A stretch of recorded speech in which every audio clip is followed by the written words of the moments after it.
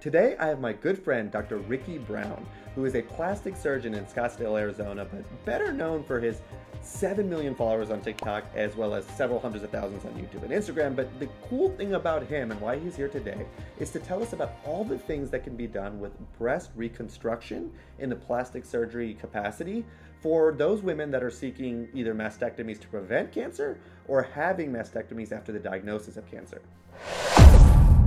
Ricky, thank you so much for being here. What's up, my man? Good to see you, Sanjay. Thanks for having me, dude. All those accolades right back at you. You're the man. Except for half of them. I'm not cool enough to be a surgeon. I don't have 7 million followers, but here we are. So Hey, followers don't mean anything, man. That's true. You're helping people for a living, and so am I. That's true. And that's a great segue. I saw something that was very cool. I saw a video where you posted that now women can get basically prostheses or have restoration of their breasts after they've had mastectomies, and I'm probably using the terms wrong and you're going to explain them to us in a second, but actually even still have their muscle ability to be able to make it move in the most natural way, right? Yes.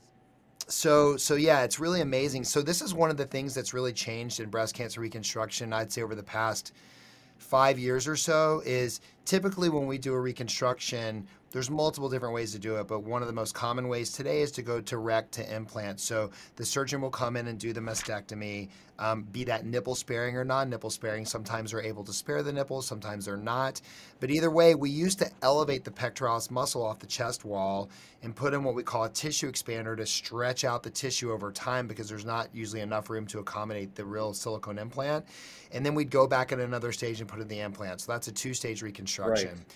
And then we started to move towards more of a one-stage reconstruction where we were able to do these more skin-sparing mastectomies. We had enough skin to actually put the real implant in instead of an expander under the muscle with maybe a little mesh in there to help hold everything in place.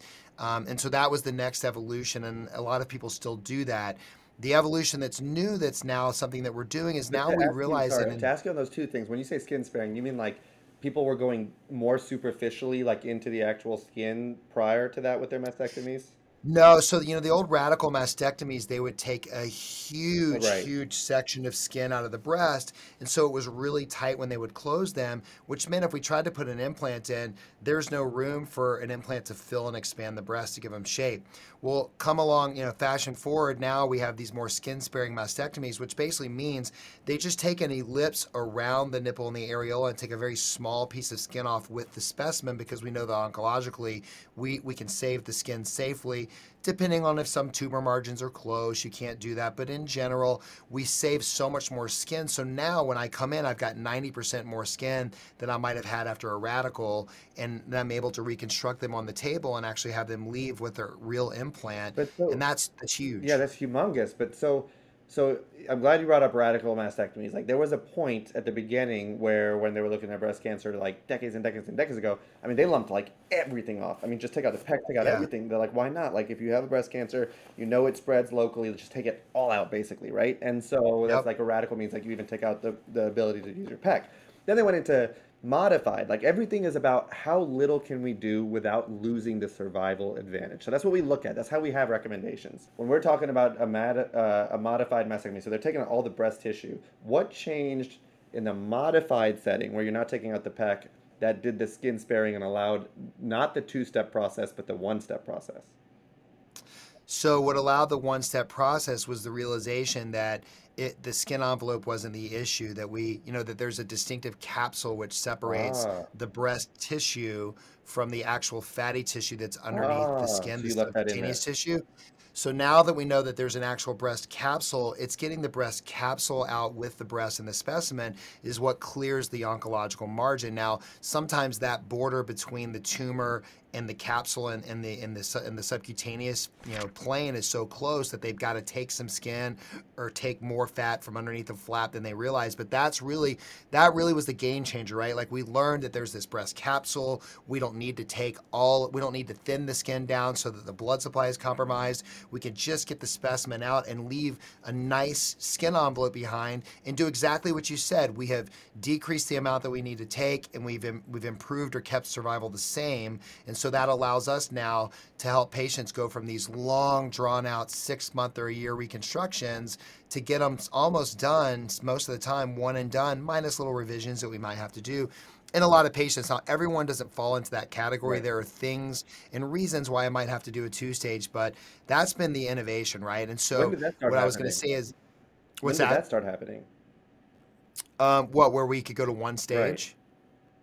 We've been doing one stage for years. I mean, I've been out for 13 years, and I've been one staging for 8 to 10 at So least, about where we just 2010-ish. go direct to implant. 8 years, I would say, Okay. and that's beautiful, right? Like being able to tell a patient, the surgeon's going to come in and clear your tumor margin. And then I'm going to come right behind them and I'm going to put in an implant. And this is hopefully going to be a one and done is just an amazing, amazing advancement for the patient. Now, not everyone can do that. There are reasons why I can't do a one stage, but most everyone that I can reconstruct today is a single stage operation. And we always tell them, listen, they're going to settle differently. Things are going to change over the course of the first 3 to 6 months, and you may need a revision down the road, but maybe something minor, for shape and something like that, and not have to go through two major operations like the expansion phase and then the implant And the phase. reason that's so important, at least from my setting as a medical oncologist, as a cancer doctor, is the two stage got tricky because, and we're going to get into this. This is what I really want to talk about: the psychology and the mental health, and really the confidence. You want to preserve all of those things. If you're trying to beat someone's cancer and make sure they're cured forever, you want to make sure that you have reduced the most debility. And debility isn't just in like physical, like what can they do and not do, but even also in the mental and emotional. You want to have their emotional health as close to as a precancer diagnosis as possible. And so what part of that was like, and where it got tricky with the two-step process, I remember in fellowship training years back, is that the big question is about the radiation. Are you getting Oh yeah. radiation or not, right? So the people that don't know, logically, when I said you do radicals, you take out everything. At first, you're like, that makes sense. Was this the best chance of not leaving anything behind?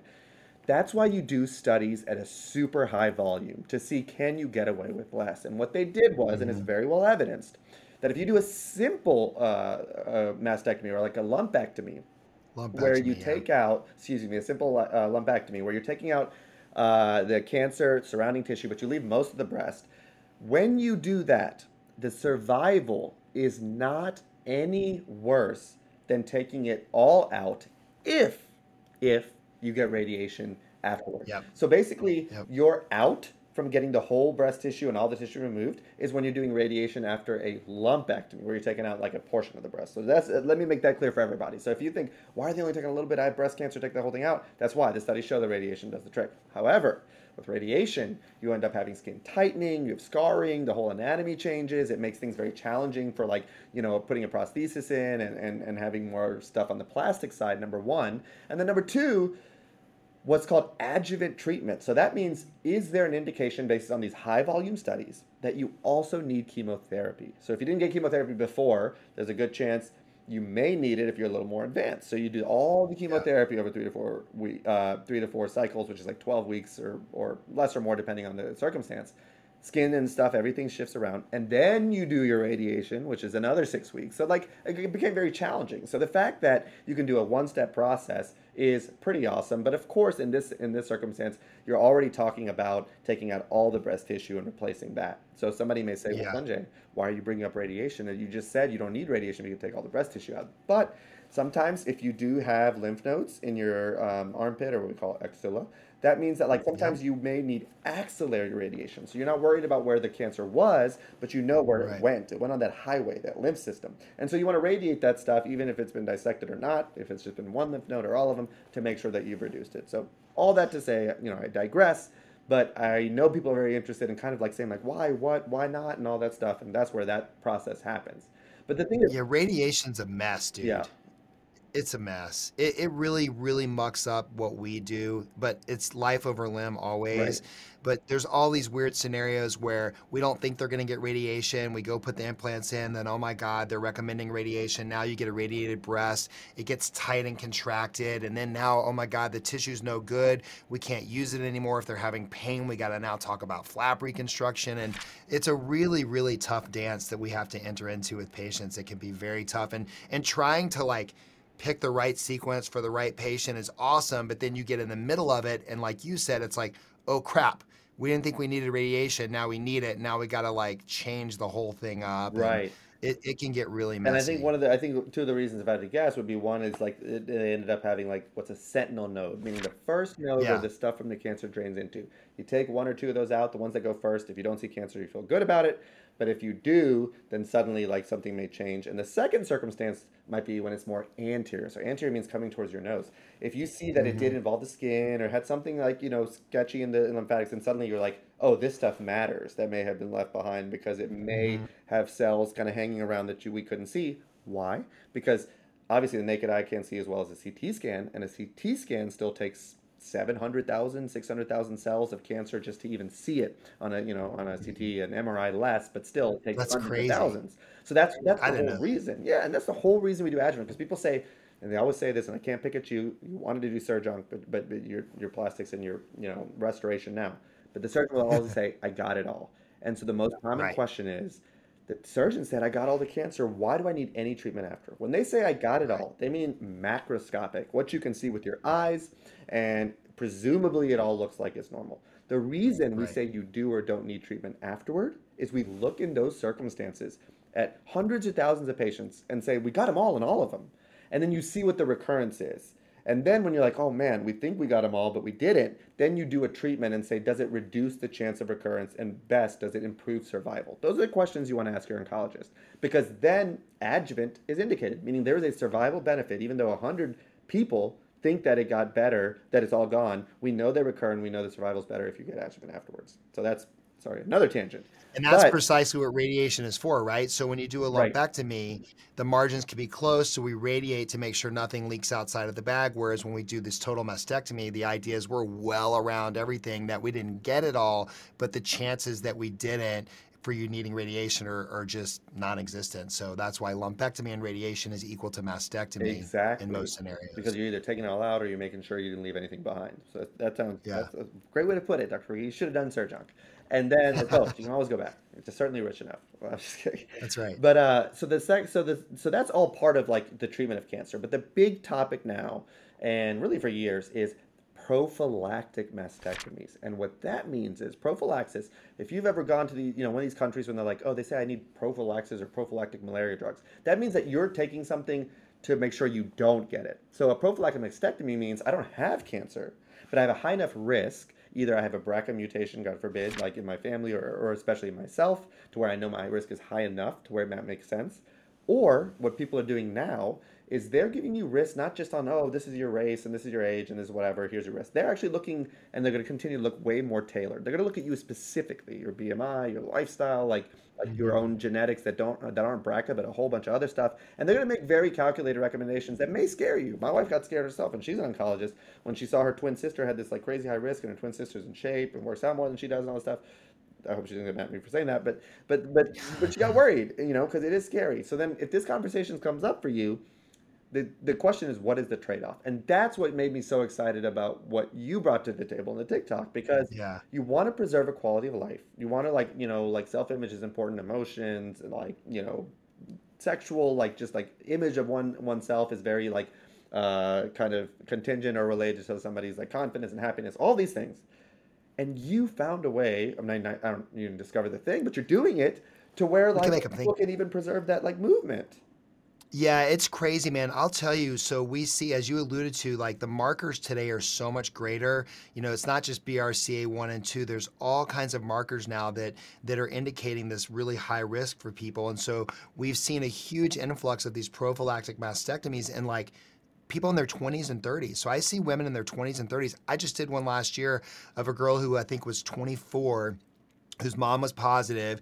She was not even married yet. She was about to get married and decided to have a double mastectomy because she just didn't want to live her life with the risk of cancer, right? So in those cases, what's so beautiful about those reconstructions is they can have a nipple sparing mastectomy where they actually leave the nipple, right? Because we're Oh yeah, not worried about cancer. right. We just want skin to live and we want to get the whole breast out in a safe manner. And in those cases, those women literally look like they get breast augmentations because I can go in and put an implant in to basically replace what they had. And sometimes they look even better than they did, before. That's not a reason to do it, Right. but I'm just saying it's amazing that sometimes that is better for them, and they just have a single incision in the breast crease, and that is it. And they've got a reconstructed breast, and I've seen her back a year out. She looks amazing. She's happy, and she gets to now go on and live the rest of her life, albeit, she doesn't have her native breasts. And for a lot of women, that's really difficult. But, a lot of the girls today, I see these young women are just so much more mature in that they get that their breasts don't define them, and they'd rather live a long, healthy life. And it's like, it is what it is. And it's just so fun for me to be able to be the person who can give them back their physical existence and make them feel whole again and feel good in clothing. So the nipple sparing mastectomy stuff that we're doing today is amazing. And you're It's preserving the amazing. pectoralis muscles to where you still have the Well, and function. that's, we never answered that. So the in front of the pec versus the behind the pec, what you're talking about is, so here was the struggle. We used to put the implant behind the muscle, and they can get something called an animation effect, where when the implant is under the muscle, we have to release the pec so it kind of window shades up in order to accommodate the implant and they sit well together. And then we'd cover the lower pole with the mesh. Well, when they would flex or do something, they would get this pinching down across the middle of Right. the breast because the leading edge of the pec would sort of pinch down, and it didn't look good, and it Ah. could cause implants to flip, and it was weird in social settings if they were doing something that activated their chest or they're working out. So then fast forward now, what we can do, depending on their skin envelope, if they've got a really nice skin envelope, instead of putting the implant under the pec muscle, we now leave the muscle down, we put it above the muscle, and we can, sometimes we have to put a little graft in there to hold the implant in place and redrape the skin over it. They look great. They heal great. They do great. There's a lot of scenarios where that doesn't work. But now what that's done is that's taken that function, that weird function of the pec that they used to get with the animation effect, and they don't have that. And they can do pull-ups and push-ups, and it doesn't affect the implant. And so that's been another sort of leap forward in the reconstructive space that's really, really helped change the game and what we can And that's do. more natural, right? I mean, obviously your breasts, like your native breasts, sit over Oh, yeah. anyway, so it's basically a recreation of the same thing. So it's funny you say that, because when I would do my subpectoral or below the pectoral reconstructions, before I would start my reconstruction, I would always say, hey, give me a 550cc sizer. Let me just pop that in underneath the skin. I just want to see what it looks like. And every time I would throw one in, I was like, man, I wish we could just leave this above the muscle. I mean, this just looks No so way. good because it fills the borders out perfectly with what the native breast used to be. And so then fast forward when this became a thing, I'm like, see, we were doing it before they knew Should have you been could do called it. this. Should have been your name. Real Damn TikTok. it. That's amazing. So Now I'm just the real TikTok doc dancing to pimple popping. that's right. You missed the big one, but I'm sure it's headed your way. So this, so Yeah. one of the questions that a lot of people have, and a lot of people say, "Oh, I'm not going to make an opinion because some people have like opinions on people with opinions." But honestly, I believe the data really supports like breastfeeding and kind of what it does for like Yeah. newborn health, and it's kind of just crazy how even the time of the day has different stuff in the milk and this and that. So of course, also don't think anyone should feel guilt if they didn't, like, or couldn't, or any of those things. Like, I don't think my wife was. Actually, I'm not sure, but like it obviously, if you can, great. If you can't, like, there should be no guilt about it. But there seems to be a lot of Right. benefits, especially with immunity and stuff like that. So that is one a concern about prophylactic mastectomies, and depending on the kind of BRCA, and like I said, if you're a female watching this, or you have a loved one that's a female, if you're not in a city where they can do a personalized risk score, like there are a lot of places that do that, and if there's any concern or family history, it's definitely worth considering going to get a personalized risk profile instead of just a bunch of Yes. broad stroke, brush stroke categories that you fit in, and then you can really have a good idea on like how frequent should my imaging be, and all these things.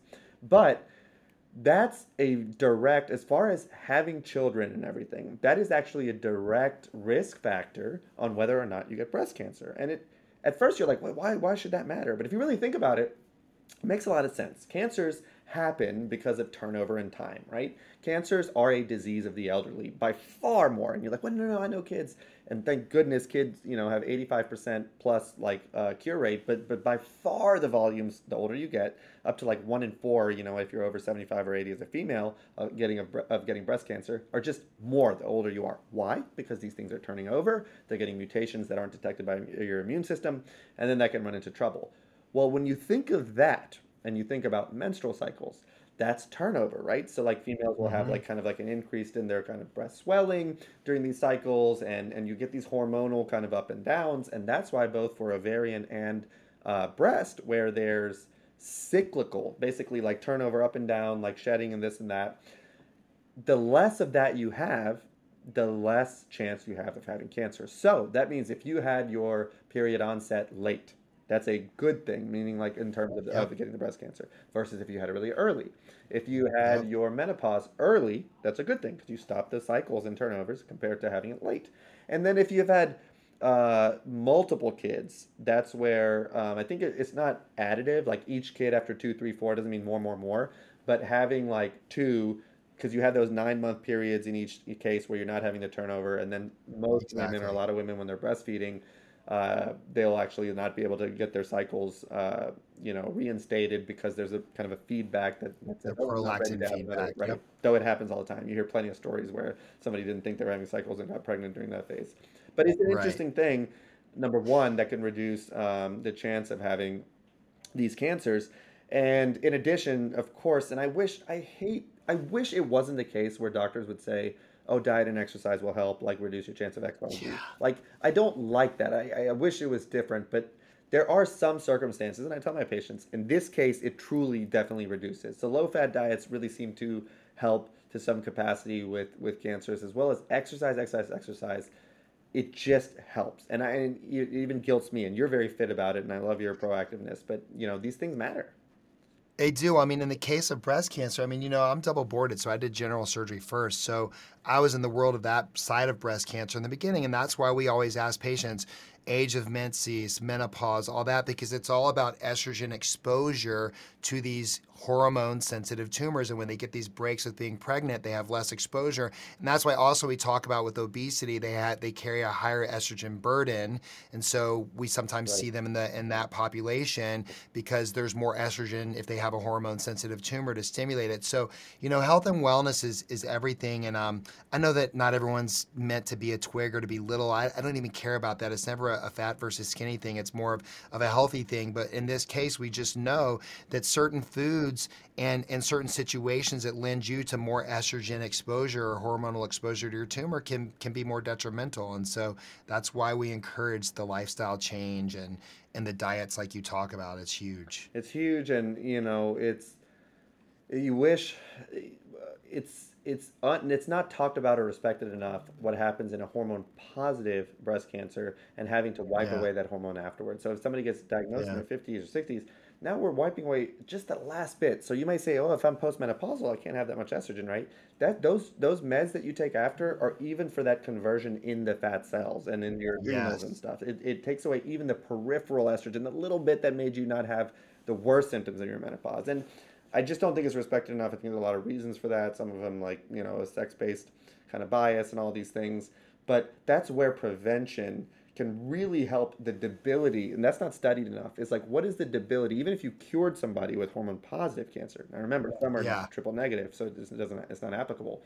But even though you cured and everything, if there was anything to prevent it, you could spare them if somebody has a difficult time for those 5 years on anti hormone therapy or 10 or in a metastatic setting where people can live years and years and they still have to have their hormone wiped away. So you hate that even if it's 4 or 5 years of a metastatic hormone positive cancer, they have to, like, the things that are important, sexual health and self image and like emotions and mood, they have to be compromised for that treatment. Well, Ricky, I appreciate your time so much. This was really Yeah, awesome. bud. I think we have a My lot of stuff pleasure. planned. I love your outspokenness on social media and just, we're trying to empower people and educate people and give them access or even tell them about, you can't even access something that you don't know, right? So like we're trying to like let Right. people know what's out there because you may not know better. And strangely enough, like social media seems to be one of the most reachable ways to tell people that wouldn't know better about what's available out there, and to make it happen. Yeah, dude, it's crazy. Like a lot of doctors just don't feel comfortable on camera and they don't want to get on camera or it's very time consuming.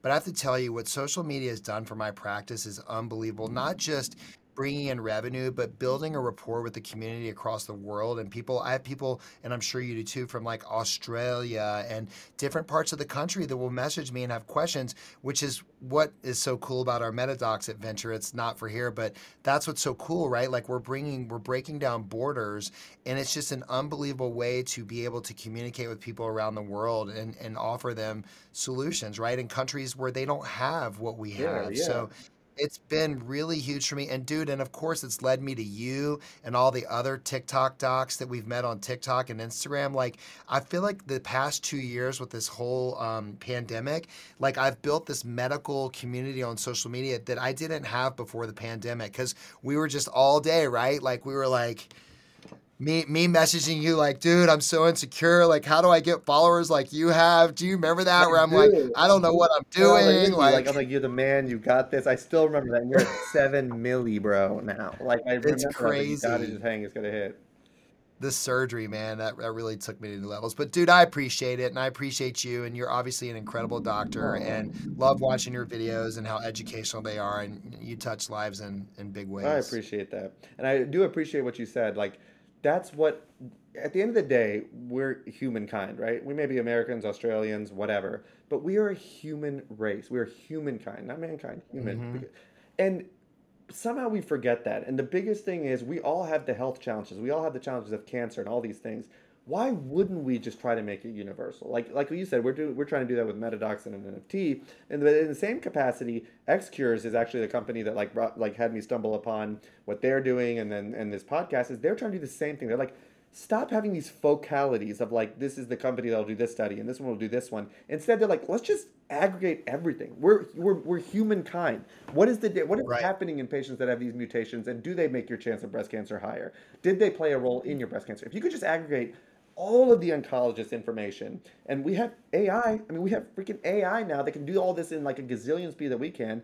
That's the quickest way we push things in cancer management and understanding. It's just to come Yeah. together and bring it and share things, and then also share the access part. So they didn't want to make people feel that are in smaller communities and stuff the reassurance that they're getting the right therapy. They give you with AI technology based on your entire analysis. These are all the things that are standard of care in first line, first, second, third, fourth, Yep. fifth, and these are all the trials.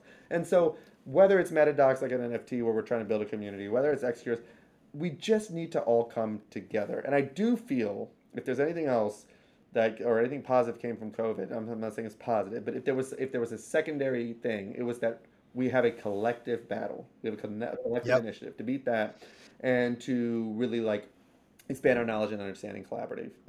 Well, it exposed a lot of issues in the healthcare system, which, the good thing is that a lot of docs are speaking up now. Maybe I wish more would. I wish that some of us didn't feel like we couldn't speak up and speak our mind, but like it exposed a lot of issues. And I think that's what brought a lot of us together behind the scenes was like, dude, like, why are we putting up with this scenario? Like, we're so underappreciated in certain areas. And, people laugh during COVID, like you're a plastic surgeon. I'm like, bro, you have no idea. Like, I'm general surgery trained, critical care. Like, I could step in the ICU still at this stage of my life and run a vent, and I'd have to brush up on stuff. But, like, we all train at the basics to do that stuff. And so, if I had to step up and do that, I was going to do it. And just the stuff that they were doing and putting doctors through and putting them in danger is just, it was sad. But, dude, we're here. We're on the other end of it. We came out of it.